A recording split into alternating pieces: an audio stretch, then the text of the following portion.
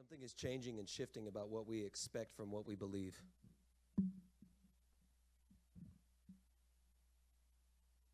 I do believe that now for roughly 1,800 or so years that Christianity has been this separate branch that was meant to be grafted into. It's meant to be Gentiles grafted into an olive tree that existed so that we could benefit from the blessings of the patriarchs and the faith of Abraham, Isaac, and Jacob. And I believe that we've pulled it off as a branch and we've propped it up. And we've propped it up with all these man-made inventions. And that it's become something separate so that we don't know what to expect from what we believe. We move from one emotional high in a service or at an event or at a rally or a conference.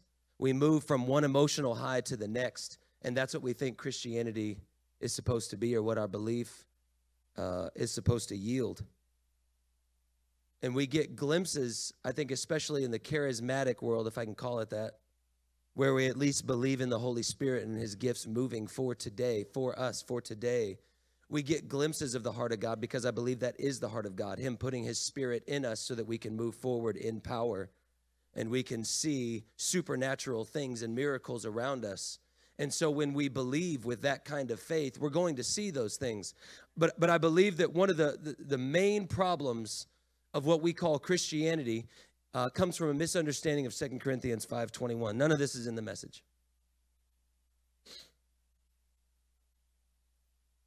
He made him who knew no sin to become sin for us, that we might be the righteousness of God. And what we see is that the righteousness that Jesus has was credited to us. And we believe that that is the beginning and the end of our faith. Because one day we're hoping to stand before God and him to say, I don't see any sin because of the righteousness of my Son. And that is the ultimate goal of our faith. I think for Christianity that this is a big problem for us because we see that as the ultimate goal. And let me explain to you why I believe that that's such a big problem, because I don't believe that that's what Jesus would say that our ultimate goal is. Not because that's what Nick feels or Nick is disenfranchised with the institution of Christianity. But because I believe that Jesus' mindset was for us to set free the oppressed and to break off the yoke here and now where we're living while we're here on the earth, and that we would bring heaven to earth and we'd be able to live in heaven, which would be where righteousness is all around us and we're eating the fruit of it all the time. Does something about that resonate in your heart as I'm saying it? This is not what we're taught inside the institution of Christianity, but this is what's in the Word of God.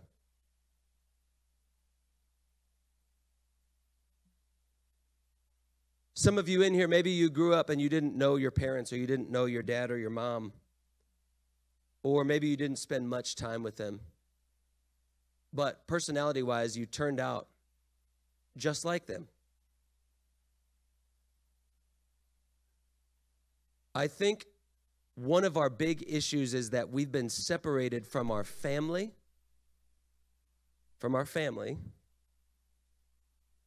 The majority of this book that you carry around, our family, okay? We've been separated from our family. We don't know where we come from. And so we don't know who we are, nor do we learn from the mistakes in the past. We don't understand what's good about us, what needs to be preserved, and what needs to go. And so we end up repeating the cycle of sin over and over again, and we end up confused. And the problem is that there's never a place in which we're neutral. We are either a slave to the systems and the spirit of this world or a slave to righteousness. It's one or the other. We have to be educated so that we understand what righteousness really is. We can't be saved by our own works. That's a given. Let's call that nursery. The nursery is for 0 to 2-year-olds, for parents that are willing to trust the people that are back there. Separate message. let's call the fact that we're not saved by our works nursery. So if you're standing hard and fast on that, just recognize that's elementary. That's preschool, nursery, okay? Now we are saved to do good works. Righteousness.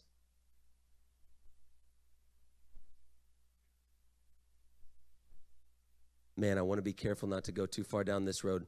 There's 27 million slaves in the world today.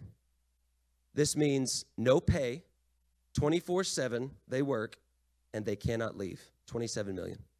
That's twice as many as were traded in the North Atlantic slave trade, slavery in America. Twice as many today. There is injustice happening all around the world.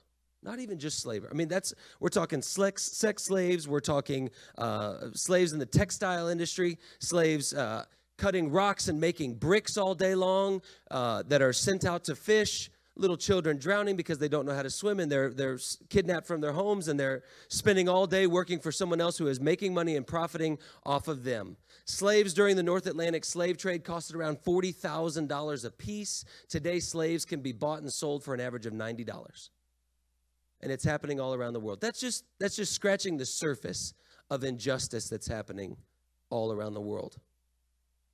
And I think something inside us is ignited about that because we recognize, oh no, this isn't right. But what stirs me more than even that, if you can believe it, if you can receive it, what stirs me more than that is I believe that there is oppression within the group of people who call themselves Christians that is keeping them from being able to be truly free.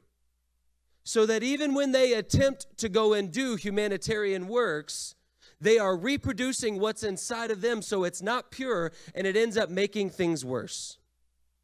Because we ourselves haven't become truly free.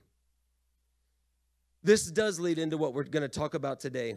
Pastor Nick talked last week about how when Nehemiah was moved over what was happening in Jerusalem, that it wasn't about a wall. Do you remember that?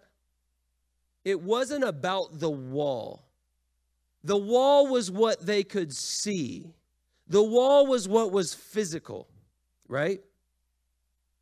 The problem was what was going on in the spiritual realm. That's where the real ruins were. So this morning, let's open up to Nehemiah 2.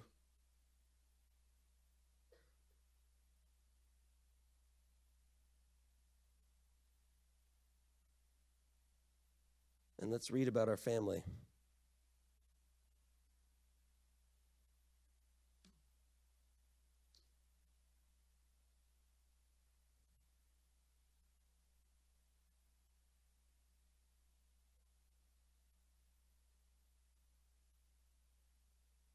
Let's start in verse 1. In the month of Nisan, in the 20th year of King Artaxerxes, when wine was brought for him, I took the wine and gave it to the king. I had not been sad in his presence before. And so the king asked me, why does your face look so sad when you are not ill? This can be nothing but sadness of heart. I was very much afraid. Why? Because the king had the power to snap his fingers and Nehemiah's life would be over. But I said to the king, may the king live forever. Why should my face not look sad when the city where my fathers are buried lies in ruins and its gates have been destroyed by fire? Did you catch that part? The city where my fathers are buried lies in ruins. We have to get outside ourselves for just a second. To Nehemiah, it mattered that it was the city where his fathers were buried because that reminded him of his history, of the legacy. It reminded him of the destiny of the people of God and what that city was supposed to represent. It wasn't just a piece of land. It represented a refuge for the world. It represented a safe haven for the world. And when he says, the city where my fathers are buried lies in ruins, In essence, he's saying the hope of the world lies in ruins, because that's what Jerusalem represented. It was the city of David. It was where God had put his name. Everywhere in the world was down from Jerusalem, and Jerusalem was up everywhere from the world because it represented something. And Nehemiah was heartbroken that it lied in ruins. The king said to me, can you imagine hearing this from one of the most powerful men in the world, arguably the most? What is it you want? Then I prayed to the God of heaven, and I answered the king, if it pleases the king, and if your servant has found favor in his sight, let him send me to the city in Judah where my fathers are buried, so that I can rebuild it. Now, we know the story. We know what ends up happening. We know that thousands of people joined Nehemiah to help build this wall that's 2.5 miles long, that in most places is 40 feet high and 8.5 feet thick. We know that many people, 42 groups to be exact, come and are under his administration, and that he gives them instructions and directions on how to build this massive wall. But what does he start with? What attitude does he start with here in verse 5? So that I can rebuild it. What might our attitude be if we were to look and see something in shambles, in ruins? I want to confess this.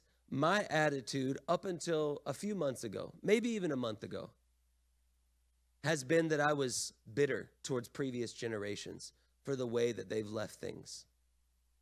That's what I saw. I was bitter about the food that we were eating or that was being served to everybody, because I realized that sometime over the course of a generation, everybody let their guard down, and all of a sudden we're feeding our kids stuff that makes them sick. This is what I was thinking. I'm letting you into my heart. I was looking at the church, or what's called the church, and looking at Christianity. And I saw it tainted with so many things, men building their own empires and their own kingdoms to make themselves wealthy off the backs of other people, that it was all about superstardom and fame and the praise of man.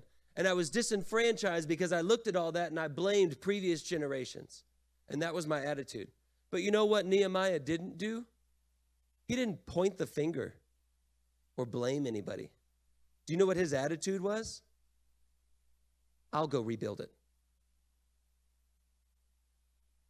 Do you know why that's so powerful? Because if we are the victim, if I'm the victim, and if things are happening just to me, and that's the way that my life is defined, well, this is happening, and then they did this to me, and then this happened to me. It's not even to say that those things didn't happen. But it's what attitude, what mindset will actually lead to progress and advancement. Because you could be justified in identifying everyone that's caused your situation to be what it is. And you may even be right. But that mindset won't move you forward not one step. The only acceptable attitude is, I'll rebuild it. I'll rebuild it. Something that shouldn't be in ruins is, and it's not acceptable. My heart is broken, I'll rebuild it. That has to be our attitude. Because if we take on the attitude of a victim, if we point the finger and ascribe blame, we may sit in our mess, in our junk, in our garbage, justified, and never move out of it. And then all of a sudden, to the next generation, what do we become? The problem. So where are you today? Do you sit justified as you point the finger at everyone else and say, this is why I am the way I am. This is why this is the way that it is? Do we blame others? Or do we say, I'll rebuild it? I'll rebuild it. What attitude do you have today?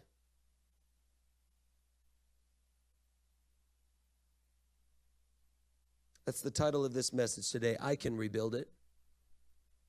I can rebuild it.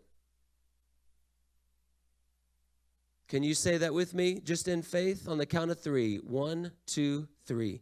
I can rebuild it. We're going to do it again. 1, 2, 3. I can rebuild it. One more time. 1, 2, 3. I can rebuild it. Our responsibility. My responsibility.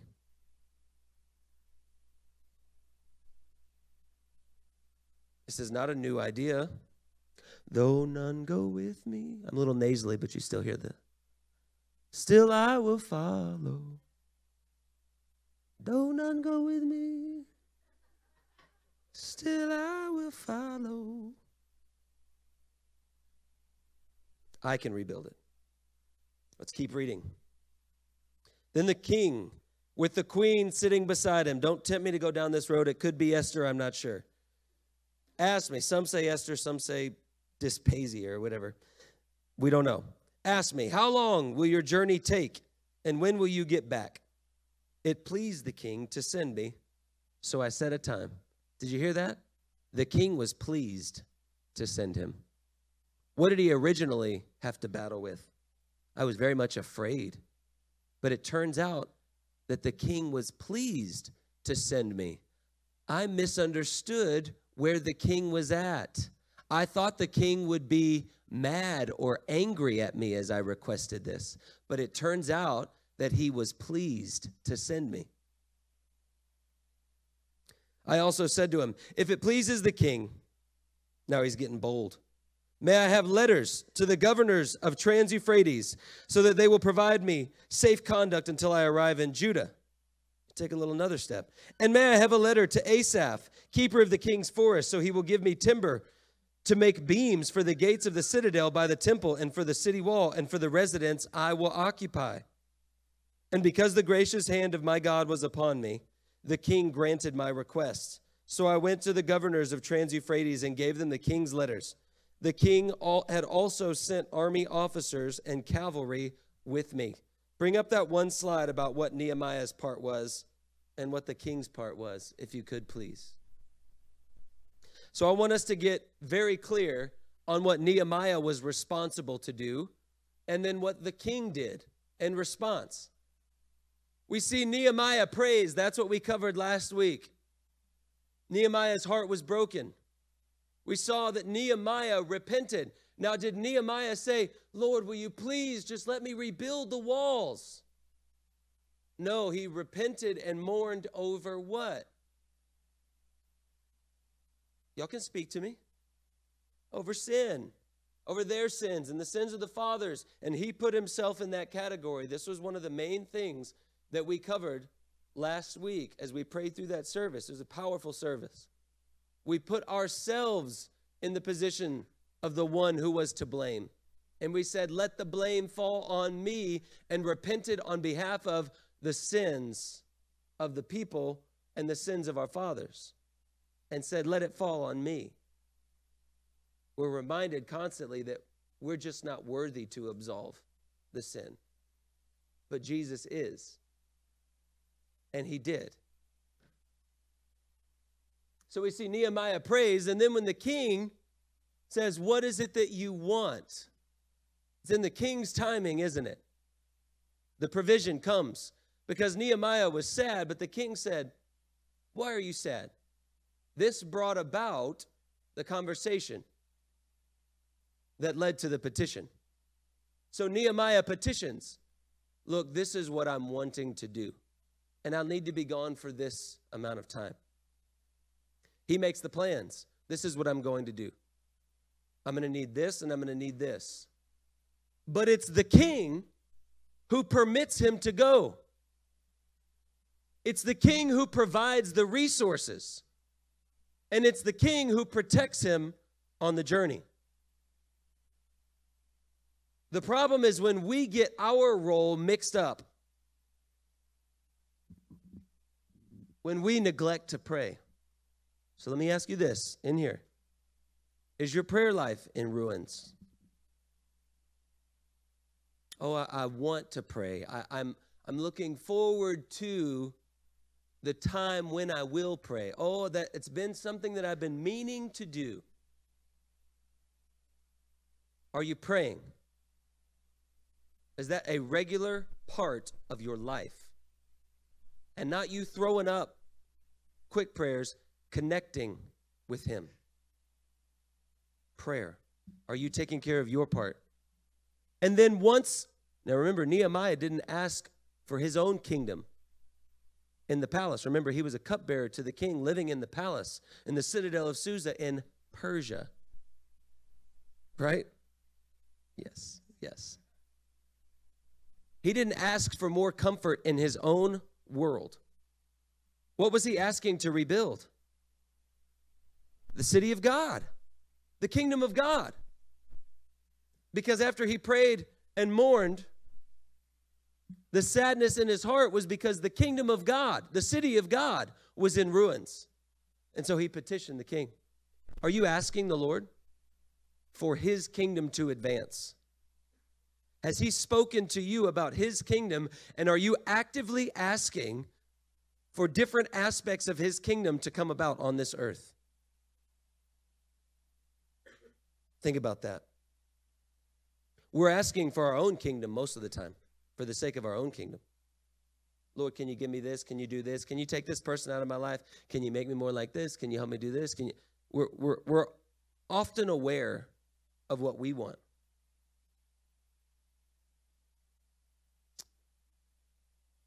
But have you heard from the Lord about what is the desire of his heart? Has that become the desire of your heart? Because that's when he'll give you the desires of your heart. And you say, well, why do I have to get his desires? Because his desires are better than yours. And they last forever. They don't fade away or get stolen or rust or get destroyed or fade. So he's trying to say, hey, this is the better way. Ask me about my kingdom. Ask me what I want. Ask me what's on my heart. And then when we get it, do we say, so Lord, give me that. What's on your heart? Let it be, Lord. Let it come, and then let me take part in that. I want to take part in that. I want to be a part of that, Lord. So let that come. Let that happen. I can rebuild it. I can rebuild it. And then do you make plans? I'm asking him for it, and so now we're going to plan as if it's going to happen. We're going to start making plans, and we're going to start getting ready so that when that time comes and the king says, what is it you want? I know what I want because I've prayed and my heart's been changed. I've got my petition ready and I've got the plans ready.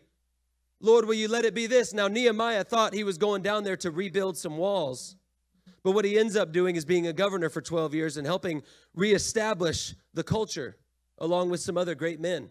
So he has no idea what it'll eventually lead to. What he knows is this is the first step, and this is what I need help in. A man makes his plans, but the Lord directs his steps. He can only see what's right in front of him. But the Lord sees way down the road. And he sees, hey, Nehemiah, you're not just a cupbearer so that you can be comfortable, but so that you can have access to the king. And when the time comes and he says, what is it you want? You will now be a source of provision so that my kingdom can be rebuilt. Is that the way that you're thinking with what's been put in your hands? Are you thinking, I've only been given what I've got to help build the kingdom? Is that your attitude?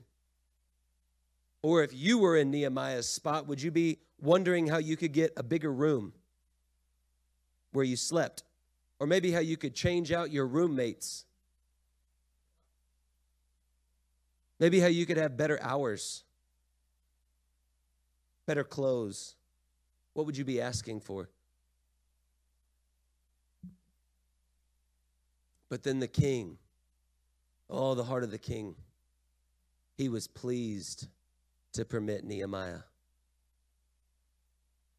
That's our king's heart. Don't you know that he's pleased to give you what you ask for? The story of the wicked judge and the widow, as the widow is pleading her cause, and the wicked judge is pushing her away, but she's still persistent. We've wrongly interpreted that to think that it means that we're supposed to persist, because if we keep pushing God, eventually he'll give in. The whole purpose of that story was to say, if this is how a wicked judge acts, and eventually can be moved to give the widow her plea, how much more the loving, righteous God who created you, is he waiting to give you what you ask for? The persistent neighbor who knocks on the door and says, give me bread, I've got a visitor. And the person's in the house and he's like, I'm already asleep in bed with my kids, get away. And he keeps knocking on the door. Says that his friend will get up and give him what he's asking for, not because of his friendship, but because of his indignation, his shameless audacity. The point of that story is not to say that God is like a sleeping man who doesn't want to get up from his bed and give us what we ask for, but to say if a man who is lazy and wicked will get up from his sleep to go and give this man some bread, how much more so the God who never sleeps or slumbers, will he give you what you ask for? We misunderstand the heart of the king. He is pleased to give us what we ask for. And then when he gives us what we ask for, what does he do? He provides for what we'll need. We need only ask. And he protects us along the way. This is our king. He's waiting. He says, will you get on board with my kingdom? I don't want to put my stamp of approval on you continually wanting to build your kingdom. I'm saying get on board with my kingdom because you tell me that you love me. You say you want to move forward. You say you want freedom in every area. You say you're letting your guard down. You say that I'm Lord of your life, but you keep wanting to build your kingdom. I am trying to spare you from the devastation and the corruption that will result if I give you what you're asking for. Will you recognize that my kingdom will last forever? Lay down your rights, take up your cross, deny yourself, and then follow me where I'm going. Because my way is better. There's a way that seems right to a man, but in the end it leads to death.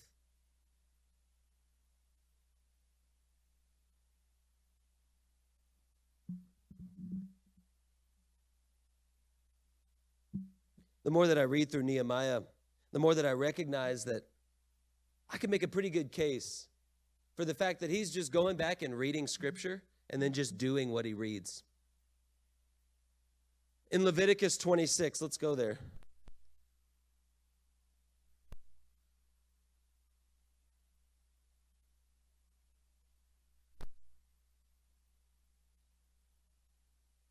Because remember, the year approximately that Nehemiah rebuilt the walls was 445. The decree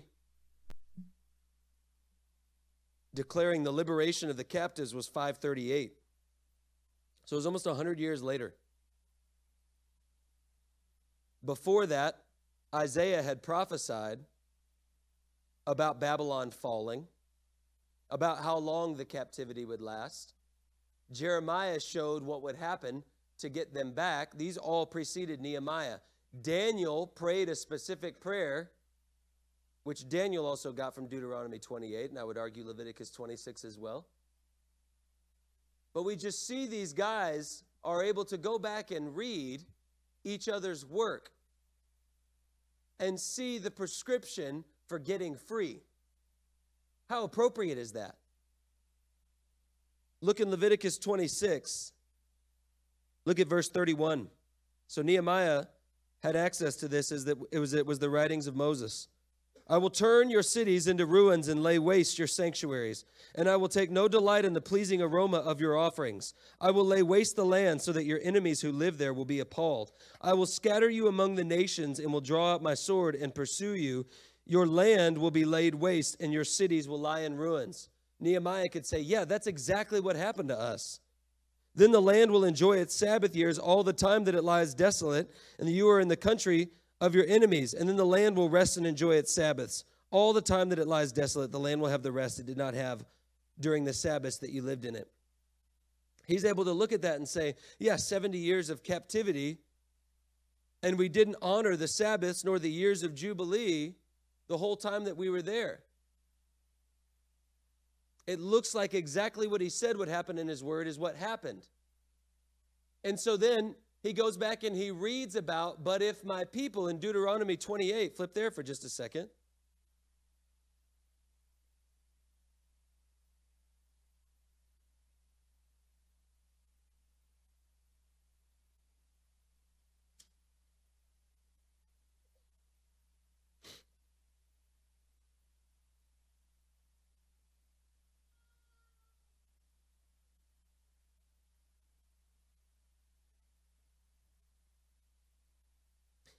In Deuteronomy 28 and verse 9, it says, "The Lord will establish you as his holy people, as he promised you on oath, if you keep the commands of the Lord your God and walk in his ways. Then all the peoples on earth will see that you are called by the name of the Lord, and they will fear you. The Lord will grant you abundant prosperity in the fruit of your womb, the young of your livestock, and the crops of your ground, in the land he swore to your forefathers to give you." Nehemiah knows that if he will go back and obey the commands of the Lord, that God will cause that city to prosper and the whole world will be able to see it, and it will stand as a testimony. He's able to go back in the Word and read about the specific instructions that he needs to follow for the land to be restored and healed. It would be nice if we had that same advantage, wouldn't it? If we had a book that we could go back and read and see what we were supposed to do and begin to implement those things, and then see the blessings of God poured out on us so that the whole world would know that we are the people of God and they would fear him. It would be awesome if we had a book like that, that told us how to live as a people. My goal is not to be condescending or patronizing. But I'm saying that because I feel that our situation merits it. Because in my view, I believe that this religion is in shambles and is in ruins.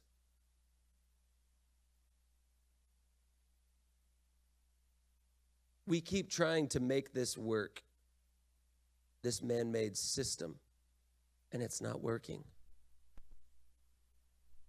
And so then we can sit and point the finger, or we can play the victim. We can say, well, our situation is unique. We live in America, so it's hard for us. It's all around us. My situation is unique. I'm the victim. Others have done this, and so now what can we do? What is there that can be done? Let's bring it a little closer to home. I have an addiction. You don't understand. My situation is different. You don't understand my situation. If you don't have my exact same situation, I'm talking you're the same age as me, you've got the same name, you were raised by the same parents, we come from the... If you don't understand every facet of my life, then you can't tell me what's right for me. We have isolated ourselves and put ourselves on an island where we don't have to answer for our ungodly behavior, where every addiction is excused as something that is beyond our control, that we have no control over, as opposed to a stronghold that's been built off of lies that we need divine deliverance from. And so we become victims, and there's nothing that we can do about it. Am I right? I'm feeling a little alone. No, I don't feel alone. We have to recognize the trap that we've fallen into. Nehemiah recognized it. He was heartbroken when he heard that the people were in trouble and disgrace, and he had to take direct action. He had to move. Anybody know what tomorrow is? Did someone say Monday? Tomorrow is Martin Luther King Jr. Day. Martin Luther King Jr. had promiscuity, immoral things in his life. So did King David. We talk about him a lot. I'm not saying that Martin Luther King Jr. was King David. What I'm saying is, I think the righteous things that he did are worth us talking about. I think many of the things that he did were very exemplary. And I think that we would do well to follow many of the things that he did. I do believe that in many ways that he was a prophet. That's me. In 1963, in the month of April, Martin Luther King Jr. wrote a response called A Letter from a Birmingham Jail. That letter was in response to a newspaper article that was taken out by 8 white clergymen. Y'all stick with me here for a second as we go down this road. They were made up of Baptists, Presbyterians, Episcopalians. I don't know all the rest of the things that they were made up of, but they were writing from a different perspective, and they said in their letter that they had published, we think it would be better if these acts of protest and these demonstrations were done in a different way, in a more peaceable way. In fact, we think it would be better if you allowed the courts to do their job and let this all play out in the laws. It may happen slower than you want, but we would say to trust God and that it will eventually happen. Martin Luther King Jr. wrote from that jail, which is already hanging a lantern on what he was willing to suffer for his cause. But what he said in that was, there's a reason that I'm in this jail. There's a reason that I'm doing what I'm doing. He had affiliates. This was part of his strategy.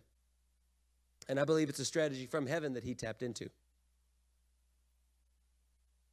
He said there are 4 steps that we take when we get a request from one of our affiliates around the country, of which they had many.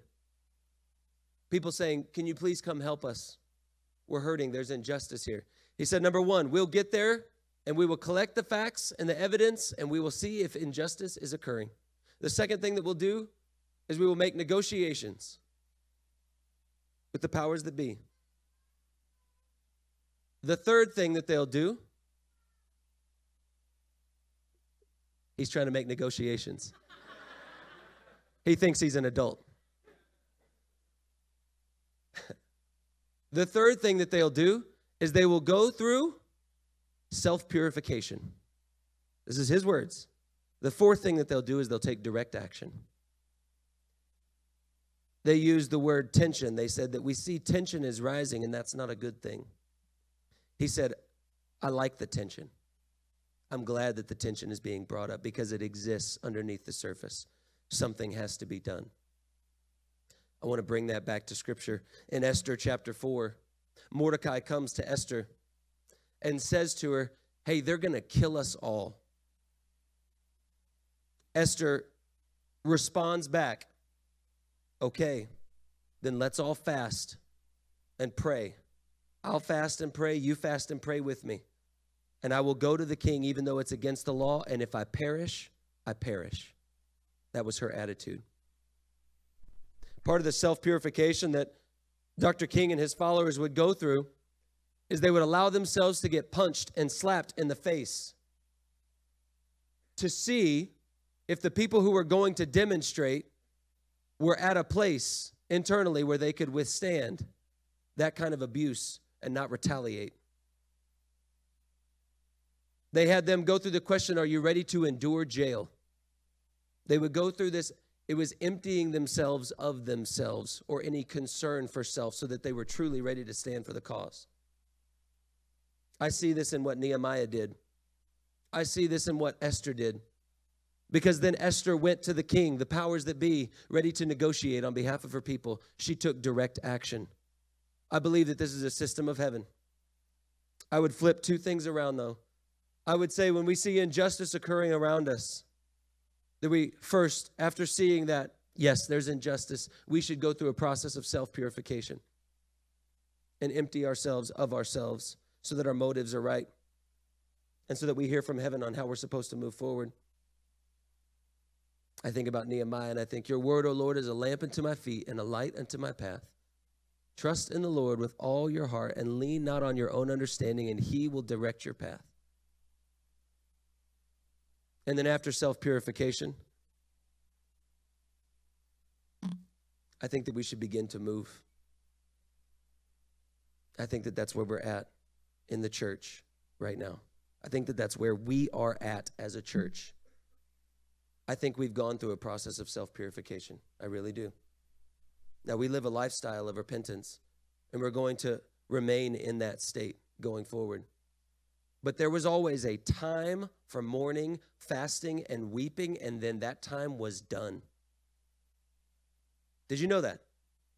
There was a time for mourning, fasting, and weeping, and then it was done. And then after that, you move forward. And I believe that that's where we're at. When we're talking about the changing of the season, that's what I mean.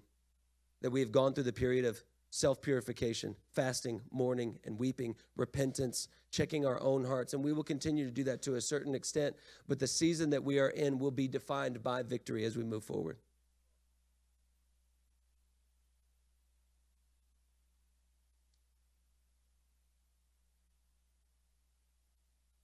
At a meeting of the Baptist leaders in the late 1700s, a newly ordained minister stood to argue for the value of overseas missions. Now, I want you to remember, we're not going to go through all the history of this. Jesus came in about 30 AD. There were no real, successful missionary efforts since then to reach the rest of the world, since Catholicism, or since Rome declared Christianity as the official religion. No real or successful efforts to reach the world with the gospel for 1,500 years. And in the 1700s, a newly ordained minister stood to argue for the value of overseas missions. He was abruptly interrupted by an older minister who said, "Young man, sit down. You are an enthusiast. When God pleases to convert the heathen, he'll do it without consulting you or me." Such an attitude is inconceivable today, largely due to the subsequent efforts of that young man. His name was William Carey, and he would become known as the father of modern missions. Let's go back to Nehemiah chapter 2.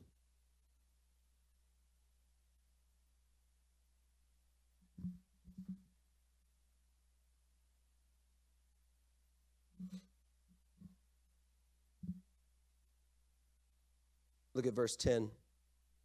When Sanballat the Horonite and Tobiah the Ammonite official heard about this, they were very much disturbed that someone had come to promote the welfare of the Israelites. Now, we don't have time to go into it, but the Ammonites, the Moabites, which is where the Horonite came from, trace their lineage back to Lot. Lot's daughters had babies from him. And those babies would go on to be Moab and Ammon. And they would grow up to be enemies of the people of God. And so they came back, and they would be chief figures in this story with Nehemiah, antagonists trying to stop him from doing the work that God had called him to do. So let's bring all this together. When you see 8 white clergymen posting a newspaper article saying, "A call to unity," and they're saying, "Hey, Dr. King, you should settle down on all this stuff that you're doing. You're an outside agitator." I want to tell you, that's Sanballat, the Horonite, and Tobiah, the Ammonite. It's that same spirit. The man who says, "Sit down, young man, you are an enthusiast." That's Sanballat and Tobiah. When we step forward to do what God is calling us to do, make no mistake about it, the antagonists will appear. We're giving a little bit of insight into what's going to happen on the journey as we move forward. Sanballats and Tobiahs will appear more and more.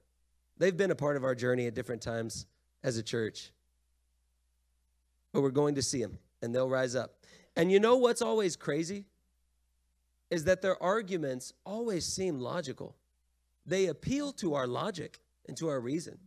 Doesn't it sound right for these guys to tell Dr. King, "Hey, just let the law take care of this. It's working its way out in the courts, and it will happen, maybe a little slower than you think. But this is a call to unity. Let peace reign." Sounds logical. But he had been given a call by God. Something had been put on his heart, and he had to do it. And nobody could stop him. That has to be where we're at. God puts a call on our hearts.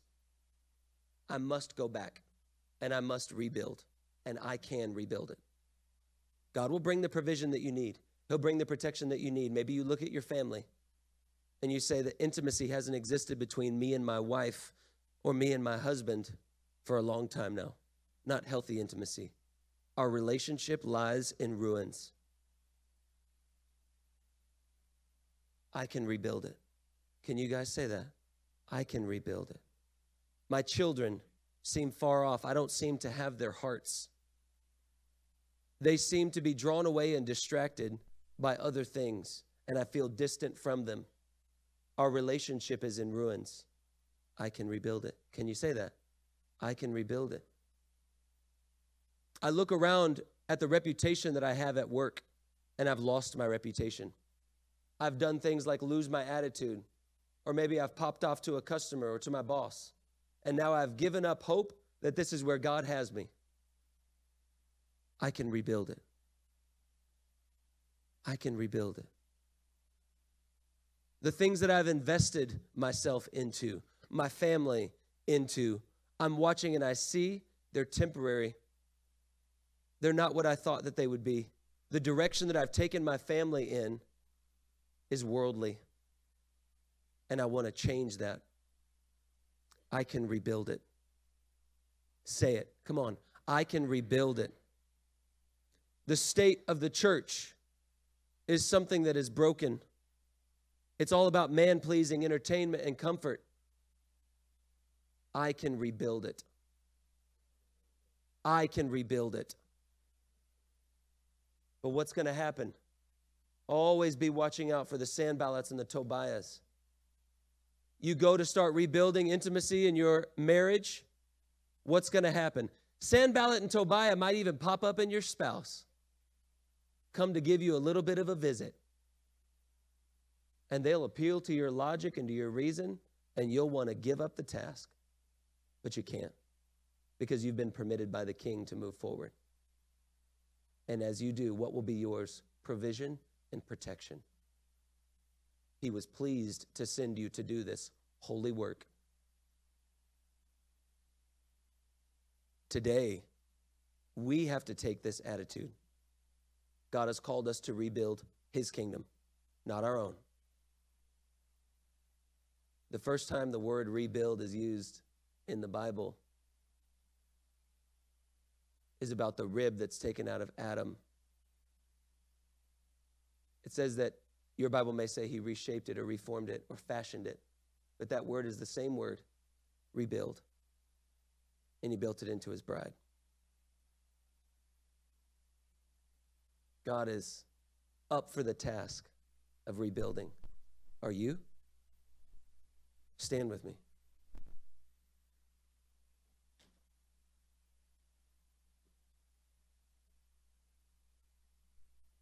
I want to ask you, do you feel what we're talking about deep down in your gut? Some of you. I know that you do. I know that you feel deep down in your gut some of the things that we're addressing. And I want to tell you that that's not because you're being moved by some emotion here in this room. It's because God is calling out to you right now. Will you rebuild it? Will you care about the things that I care about? Will you leave your own comfort? Will you leave your own kingdom, your own reputation? All the luxury of Babylon, will you leave it to rebuild my kingdom? In Revelation, the call goes back out because Babylon was always more than just a city. It was a system. Abraham left Ur of the Chaldees in Genesis 11. In 2 Chronicles 36, we see that the Chaldeans came in and stole everything from the temple and burned it all down. And in Revelation, we see that Babylon has become this world system that has enslaved the people. And the call goes out, as in Isaiah 48, it goes out in Revelation to come out of her, my people. Come out of her, my people. Leave. Don't let Babylon and the systems of this world dictate how you'll live your life, but flee from it and instead build the kingdom of God, which is eternal. Live in the fruit of righteousness. Let the nations see that God has put His name on your heart, so that they might fear the Lord, so that they might know freedom. They might know this King who is pleased to send those who serve Him, pleased to provide for them, pleased to protect them. Ready, willing. That's the heart of our King. I can rebuild it. I can rebuild it. No more finger pointing, no more blaming, no more victim. Not us. Not anymore. I can rebuild it. Like Nehemiah, I will go back to this. I will read what it says, and I will let it dictate what I do going forward. You are credited with Christ's righteousness, but now it's time to display righteousness to the world. Let's pray. Mighty God, let our call to action be when we leave this place to live out what we have heard. Father, if you've moved on the hearts of your sons and daughters this morning, then let it result in living out the kind of truth that sets people free. Because how can we set others free if we ourselves are not truly free? And if we are not setting others free, then are we truly free? So, Father, would you convict our hearts this morning and let us follow in the example of the great men that have gone before us. Let your word come alive. Let it prick our hearts. Let it move us forward and direct our steps. And God, we will trust you for provision and protection. We won't bring about our provision and protection by our own hand or by our own strength. And we won't neglect to pray. We won't neglect to petition or to plan. Father, we thank you that you are pleased to send us. Pleased to send us. And to give us all authority to trample on snakes and scorpions and to overcome all the power of the enemy so that nothing will harm us. Thank you, God, that you have partnered with us. Help us to rebuild. In Jesus' name, amen. Amen.